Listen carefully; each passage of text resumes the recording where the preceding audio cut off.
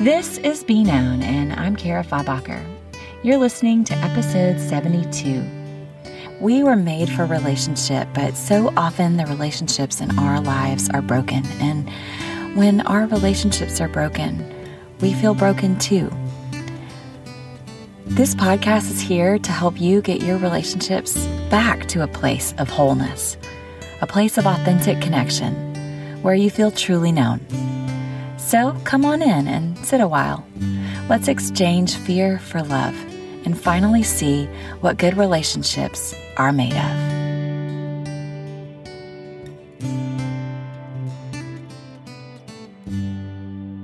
One of the marks of getting older is how we begin to see things with greater awareness, greater attunement.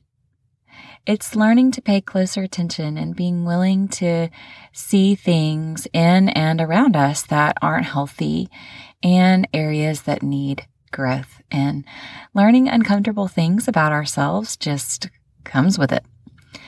And something I've noticed about myself over the last few years is that I don't like being interrupted. If I'm reading, I don't like when my kids or husband tries to talk to me or play with me or get me to come do something with them, like literally anything. I don't like when my routine and schedule is interrupted, so I barely say yes to anything outside of my allotted things. My boundaries are almost too rigid at times. I just don't want to be inconvenienced. And sadly, I think I've treated people badly in the past because of that. My kids get their feelings hurt when I won't tune into them in a moment they are looking for connection. People stop trying to hang out with me because I rarely say yes. Or maybe even people will stop trying to have conversations with me as much at all because I don't seem invested in those conversations and I'm distracted and not fully present in a moment. And I know this podcast isn't all about confessions of how sometimes I suck as a person because, number one, I'm more gracious to myself than that. Number two, it's not always necessary in this kind of space. And three, it's not all about me. But this is something I think we all probably need to consider and be aware of in our lives and in our interactions with others. So this is why I'm sharing my own struggle too. We must be more willing to be interrupted. My pastor recently shared a story of how he was asked to go help someone move one day because he has a truck. And when you have a truck, you get asked to help people a lot, he says. He had plans to hang out with his family that day, but he felt like he needed to go help. And so he allowed his day to be interrupted to meet a need for someone, and that really ministered to that person. I'm not saying we need to all drop all of our things to help others out or do what they need all the time, especially if they aren't people we're responsible for or people in our inner circles or something like that. But man, we move so quickly through life, often on a set schedule, and we miss out on connecting moments because we aren't willing to slow down and see the people around us, to really see them and hear them and listen and attune. And when we don't, we become busy, lonely people. For years, people have known me as the busy one. I know you're so busy, they say. No worries if you can't make it. Or maybe they just stop trying to interrupt my life at all because I say no so much. And I don't want to be known this way anymore. I want to be a person who's willing to stop what she's doing, to look someone in the eye and be fully present with them, and allow my life to pause sometimes. I want people to know they matter when they are around me, and not just that I matter, that my schedule matters and my feelings and my needs and my boundaries. No, I want others to know they matter around me too. The root of this issue could be so many different things for different people, but one thing is just a general sense of self-centeredness. this belief and lifestyle that you are the most important thing in your own life. Some pop psychology will teach this today. I've actually seen quite a few graphics on Instagram recently that say something like, if it doesn't serve me, then I need to let it go. If this relationship no longer serves me, if this job, if this thing no longer serves me, then I need to let it go. Or if it hurts me in any way, I need to let it go. But man, for those of us that call ourselves Christians, what about considering others as more significant than yourselves? Y'all know I preach self-love. I mean, I really do. Seriously, I'm a firm believer in loving people like you love yourself. And y'all also know I love boundaries. But there comes a point where we swing too far into selfishness, into self-centeredness, that we forget others around us have just as much value as we do. I share about this a few episodes back in episode 65 called When Boundaries Hurt Us, and how sometimes other people's boundaries are more hurtful than anything. So one huge way we show people this, that they matter just as much as we do, is to allow them to interrupt our lives sometimes, to interrupt our days, our rest time, and maybe even our work time, our agendas and routines. We make space for them. We turn toward them. We make eye contact if it's in person. We respond to their text. Ugh, I'm so bad at that. We make room in our weeks to spend time with them.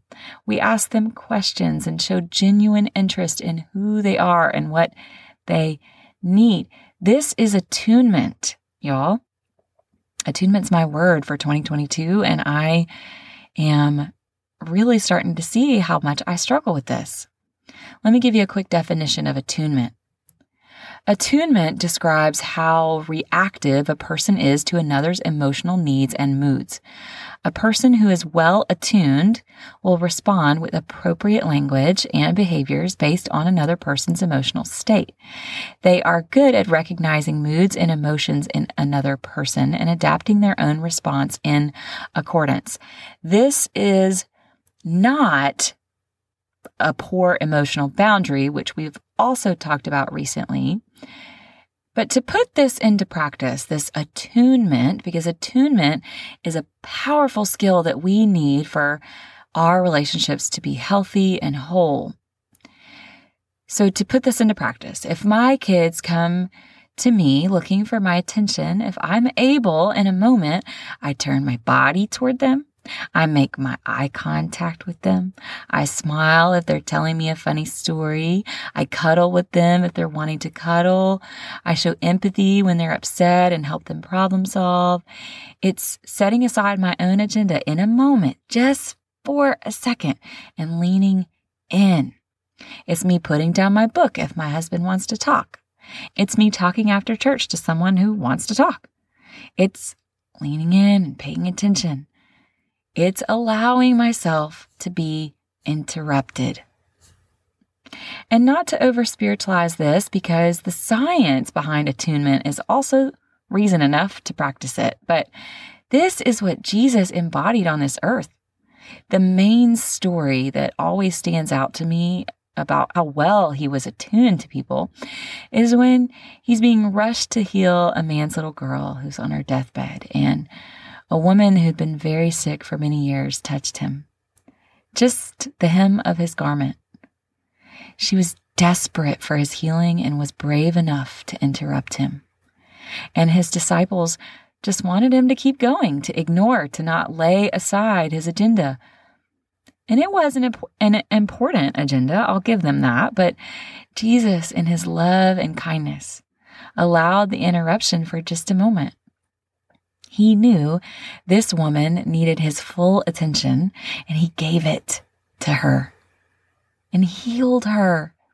He showed her a woman who had been considered unclean for many years, untouchable and outcast in her society. He stopped and showed her she mattered too.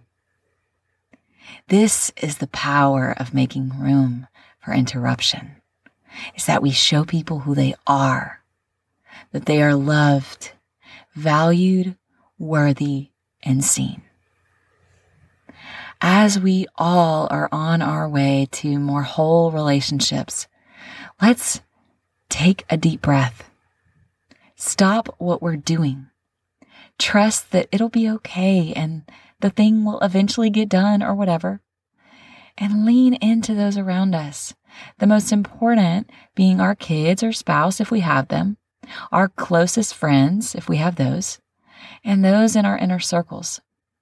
But let's make space for others too. Thanks for sitting a while with me today, my friend. I trust that making space for interruptions will help you take a step toward wholeness so you can finally see what good relationships are made of.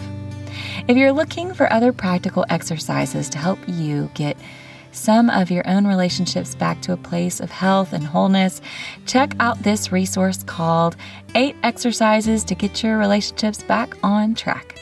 I believe there are 7 main signs of unhealthy relationships. Those 7 are selfishness, manipulation and control, unresolved wounds, poor boundaries, unrealistic expectations, dishonesty, and poor communication. I have seen these practical standalone exercises in this 8 Exercises to Get Your Relationships Back on Track resource. I've seen them work for so many people, and I believe they will help you too on your journey to get your relationships back on track. So in this bundle, you'll learn ways to adjust your expectations, set healthy boundaries, fight fair, release control, serve your people, be honest and authentic, and forgive. You can find it at www.karafabacher.com/shop. To finish up, the transcript for this episode will be on the podcast page on my website, karafabacher.com, and you can always follow along on Instagram at my name, Kara Fabacher. A big thanks to my friend Robert Hargrove for creating our music for the show, and Alana Dawson for editing. Until next time, friend, I'll see you soon.